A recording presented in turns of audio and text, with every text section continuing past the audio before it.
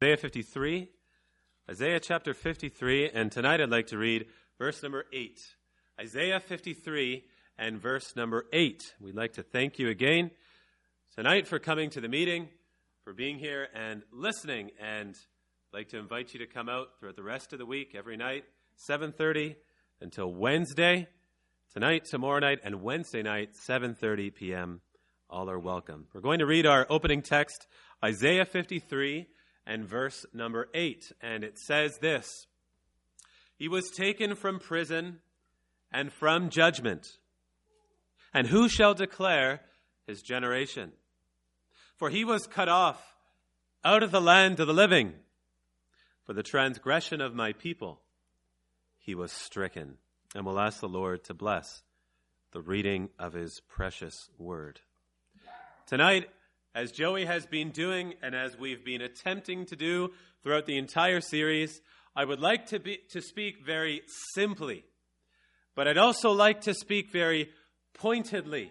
I'd like to be direct because we don't have much time and the message doesn't have all that much information, but the information that it does have tonight can change your life. You can be saved and you can put your confidence on this book. And you can leave the meeting tonight saying this: I know I'm saved. I know Jesus died for me, and I'm going to be with him forever. You can do that tonight because of what the Lord Jesus Christ has done for you. So as we explain the message, please pay attention to what God is saying, and you can leave with God's own blessing. This verse that we read here in Isaiah 53 is a verse that was written many years before what the verse is talking about happened. And today we spoke to a man who asked me this question. He said, I'm a little skeptical about the Bible, and when I look at the Bible, I see that there's two halves, and on one side of the Bible, it's the Jewish part, that's what he said, and then on the other side, it's a newer part, the Christian part, and I don't really understand. It looks like they contradict. Why don't they go together? Well, this is one of those chapters that show us the great truth about the Bible. The Bible is one whole book, and it is harmonious.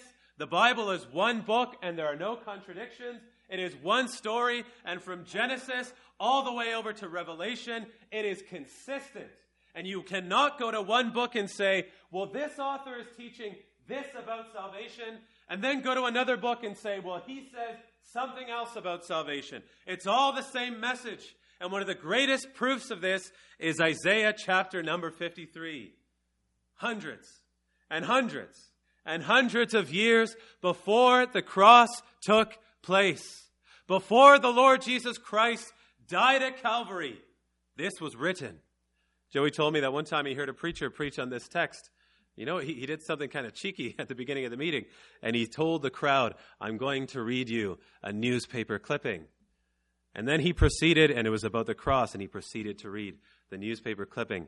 And he said that he was talking about the cross. And then he pulled a fast one, and he said, actually, I was reading Isaiah 53. You know, you could almost do that. It looks as if the author, Isaiah, was standing at the foot of the cross.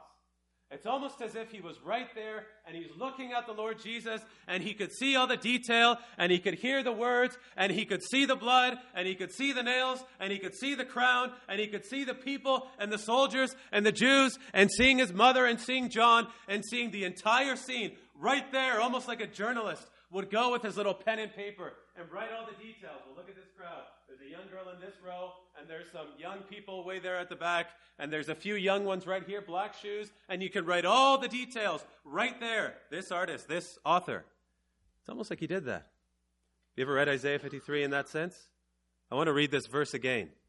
And I'd like to read it with a slightly different rendering that we have in another translation called the NET, and this is what it says.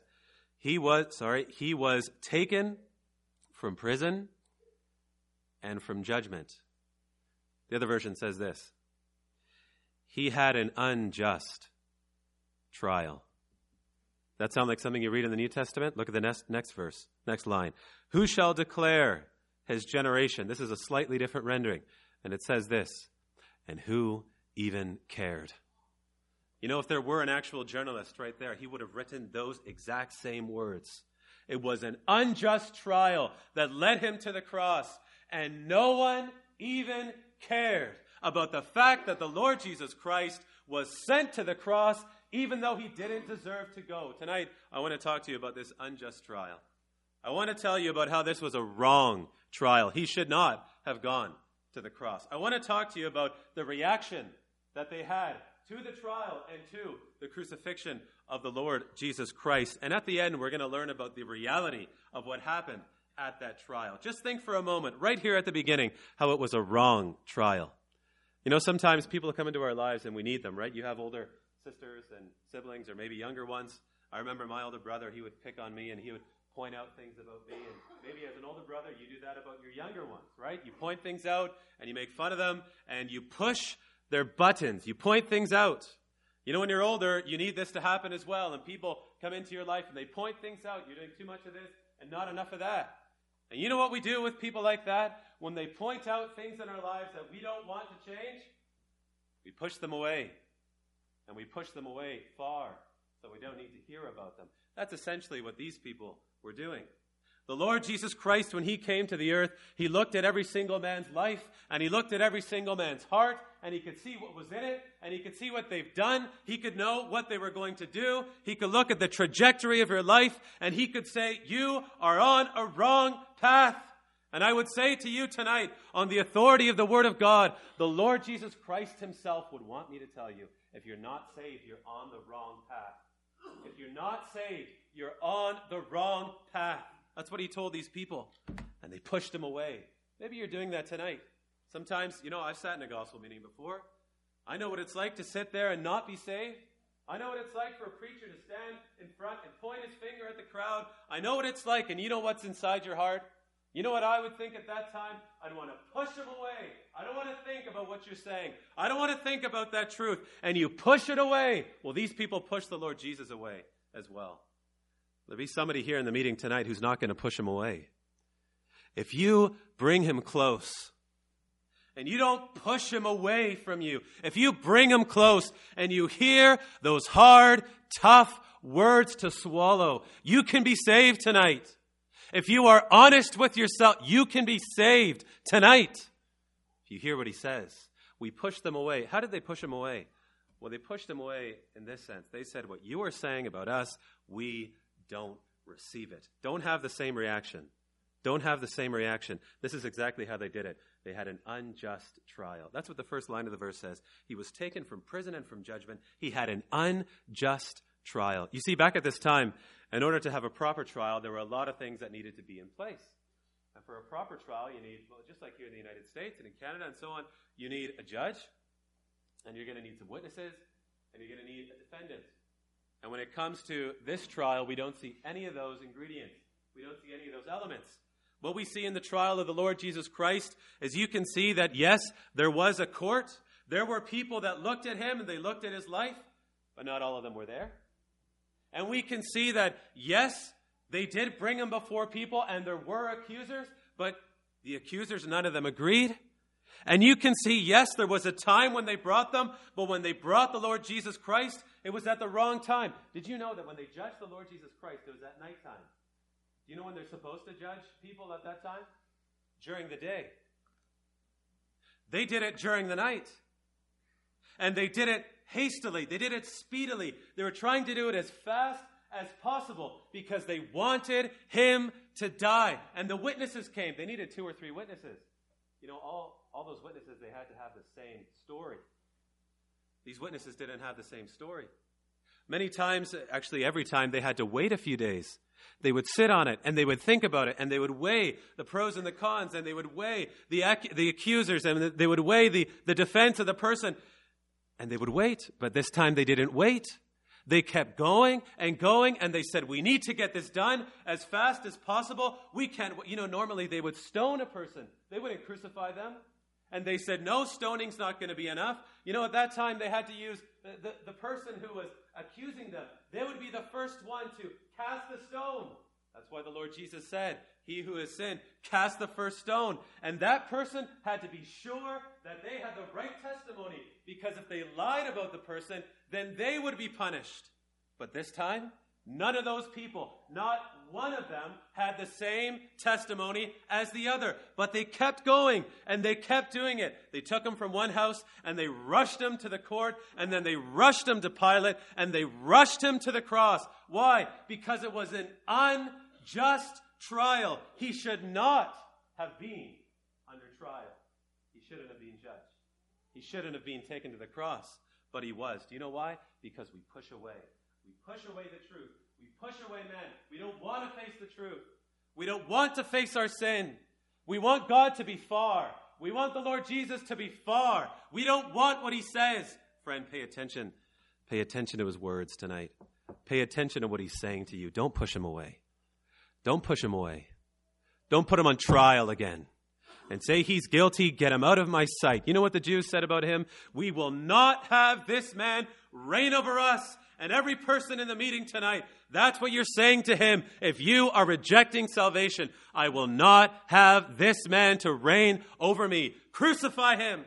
Crucify him. That's what they cried. That's what they called. Get him out. They pushed him away. It's an unjust trial.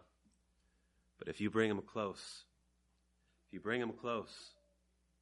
close enough to hear his words, close enough to hear even his breath, then you can be saved, because it's his word that saves. The word stings. It hurts to hear the truth, but only with the truth will you be set free. It was an unjust trial. But we see in the second line of the verse, it says, he was taken from prison and from judgment, and who shall declare his generation? Who even cared? Who even cared? You know, when they took the Lord Jesus and they put him on the cross, you know, the people around, do you think they cared? If you were to see a man tortured, would you care? You probably would, wouldn't you? If you saw a man and he was being beaten, and he had nails in his hands, and he had nails in the feet, and he was being tortured by these people, you would probably care. And there would be people in the room, and you'd probably say, that is such a sad and tragic event. Why are they doing that to that poor man? They didn't care. They didn't care. It says right here, who even cared about the fact that he had an unjust trial? Do you know now in our society, you as young people and the older people in the crowd, when you go to school, they want you to care about very specific things. They'll focus in on things. You need to care about this. And they'll say, not only should you care, and not only should you care about this, you should care very strongly about this, and about this topic, and about that topic, about this social issue, and about that political agenda. You need to care. If I could say it this way tonight, there's one thing that you absolutely must care about tonight. It is about the Lord Jesus Christ. You must care about him. You must care about him. Take it all out of your mind. All the things you learned in school today, remember it tomorrow because you have homework. But get it all out of your mind for an hour. Get it all out of your mind just for a moment and care about one single thing. You know, the disciples in Mark chapter 4, we read about them, and they said about the Lord, they were inside of a boat. Remember that story? They're inside of a boat. And all of a sudden, the waves and the billows and the wind, and it was scary. And the Lord Jesus Christ was sleeping on a pillow inside of the boat. And they said this, Master, carest thou not? They didn't say it like that. They were actually scared. Don't you care? We're drowning. That's basically what they were saying. We're drowning. Don't you care about us? You know what he did? He got off from that pillow. He knew exactly what was happening. And he rebuked the winds. And he said to the sea, peace, be still. And everything was calm. And then he said this to them. Why do you have such little faith? Why don't you trust me? I care. I care. One of the most beautiful verses in all 1 Peter, and there's a lot of good ones in 1 Peter. Right towards the end of 1 Peter in chapter number 5, it says this. Cast your anxieties on him, for he cares for you. He cares for you. And I can say this to every single person in the room tonight with authority. I can tell you with my hand on the Word of God, knowing exactly what it says. I can communicate this to you tonight. If you cast the care of your sin problem on him, He will care for you. And He will save you. He will give you eternal salvation, forgiveness of your sins. Do you know why? Because He cares for you. It says here in this line, nobody cared about Him. Nobody cared about Him. Not one person looking at the cross said, oh, why did they do it to Him? Save one or two, His mother, and obviously the Apostle John standing there. But the majority, they did not care for Him. Look at the next line. Not only was it an unjust trial, it's a wrong trial. Not only do we see the reaction to the trial, they didn't care. But here we can see He was cut off from the land of the living. This is the result of the trial. It's an unjust trial, but there was also a result. It wasn't just the fact that it was wrong. It wasn't just the fact that they didn't do it right. It wasn't just the fact that it wasn't according to Jewish case law at the time. It was this simple fact. There was a result from this trial, and it was His crucifixion. It says here very specifically, He was cut off from the land of the living. You know what that means? That means He died. Because of that trial, He died. Why was it such a cruel death? You ever think about that? I just want to ponder that just for a few minutes. Why was it such a cruel death? And I want to tell you tonight the reason why it was a cruel death is because of the sin inside cruel people like you and like me. I mentioned an illustration the other day about that man. The man who stood trial, who stood opposite Adolf Eichmann over in The Hague. And Adolf Eichmann, that man who committed those atrocities in the terror camps over in Nazi Germany and in Poland and all the different places that there were. There's a lady who spoke about that man, Adolf Eichmann. You know, he committed some of the nastiest things that you'll ever hear about. And she said, when I went to the trial, her name was Hannah Arendt. She wrote a famous book called Totalitarianism. And she said, as I looked at that man, she said, I was expecting to see somebody who was a psychopath, somebody with hate, and somebody with anger. And she said, I looked into him. I looked into his eyes, and all I saw was a man who was just like me, just like you and me, who was trying to build a career. Just a normal man. And she's famous for this line, this phrase that she coined. And it's this: the banality of evil. Do you know what that means? That means that evil in this world is normal. Evil in this world is normal. That's why normal people like you and like me crucified the Lord Jesus Christ. Oh, you say you thought those were cruel. Those were the worst people of society. They must have been Nazis. The people that did it over there, they must have been those nasty people that you see in other parts of the world that massacre and that kill. They must have been some of the worst people in human history, the ones that crucified the Lord. No. They were normal people. Normal people like you. Normal people like me. But because of the sin inside of them, they took the Lord Jesus Christ and they sent Him over to the Romans. And the Romans, normal people too, they put Him on the cross. And a normal man took a hammer and he took a nail and he drove it into his hands and into his feet. A normal man.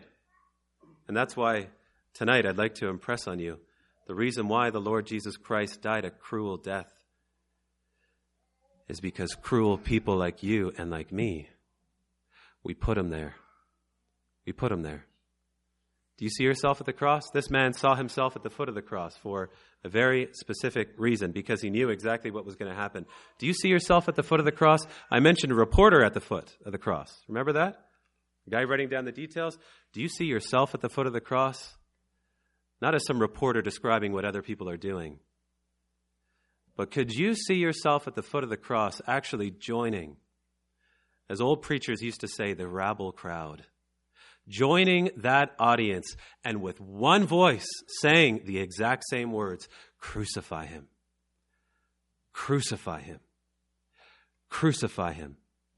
Can you see yourself there? I have to tell you tonight, I'd like to think I'm a normal person. Talk to my wife after. She can give you the lowdown. But I want to tell you something. I would be right there with them. I would have joined the chorus. I would have said the same words. I would have wanted him to die. If I lived at that time, there's nothing different about me. There's no difference between me and those men that crucified the Lord Jesus Christ. Why was he cut off out of the land of the living? Why? Cruel people. No, they were people like you and like me because of sin, because of the sin you have, because of the sin that I had but was forgiven and has been covered. I am saved. Let's look at the very last phrase in the verse, and we'll finish with this. For the transgression of my people was he stricken. The transgression of my people was he stricken. There's a little note in my margin, and this is the way. I was talking to Joey about this. There's another way to translate this. Faithful to the original, but there's just a little bit more force right here. Just listen to this. This is how the margin says. It says this. The stroke was upon him. For the transgression of my people was the stroke upon him.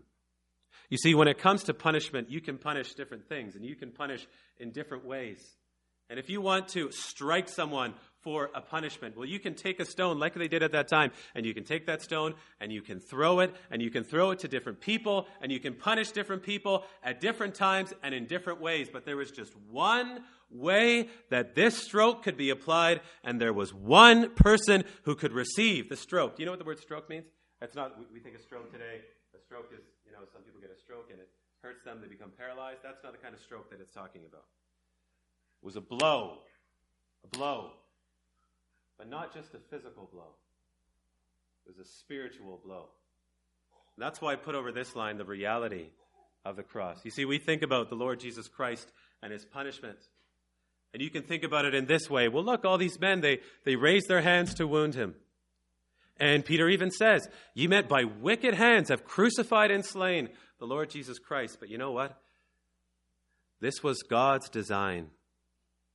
God designed it this way precisely, and exactly this was the only way that sin could possibly be dealt with. By God's design, the only possible judgment for sin that would actually affect you. Lots of things you can do for your sin. Cover it, suppress it, do something, put it under the rug. But this was the only one that could actually affect your sin, actually deal with your sin. And it says this, for the rebellion, for the transgression of my people was the stroke, was the blow upon him. All of God's justice, all concentrated and focused on one single person. I was thinking about it like this. You guys used a magnifying glass before? I remember when I was a kid, you take the magnifying glass, and on a sunny day in Vancouver, there's about 2 or 3 sunny days every 365 days, and you take your magnifying glass out, and if the sun's really hot, you put it in front of the light, and you can kill ants and all that kind of thing, kind of weird things you do when you're a kid, right? Not anymore.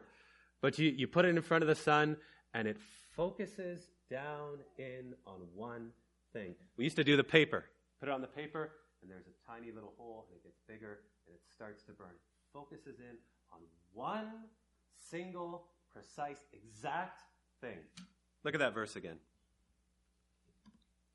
For the transgression of my people was the stroke upon him. Upon him. It's almost as if a magnifying glass was taken out and God's justice went through the magnifying glass and focused directly and specifically on him without affecting you or without affecting me. It wasn't like a bomb. I have to close, but maybe some of you remember learning about in Nagasaki and in Hiroshima. Those bombs, those nuclear bombs, they fell in one spot, but all the buildings around would have exploded and the radiation would have radiated all around the city, and the people got sick and they were burning, and all were affected because of one bomb with one epicenter, but all the people around. This one, it says, it fell on him,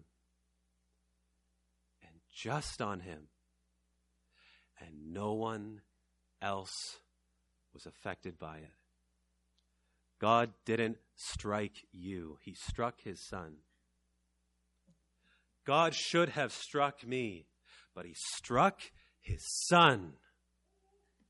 And for that reason, tonight you can look at that unjust trial, and you can see the way that those people reacted. They didn't care. But you can walk out of this meeting and with confidence, with assurance, knowing, because he took the punishment for me, I can put my faith on him and be saved. Who in the meeting is going to leave with that blessing? Will you leave unsaved like you walked in?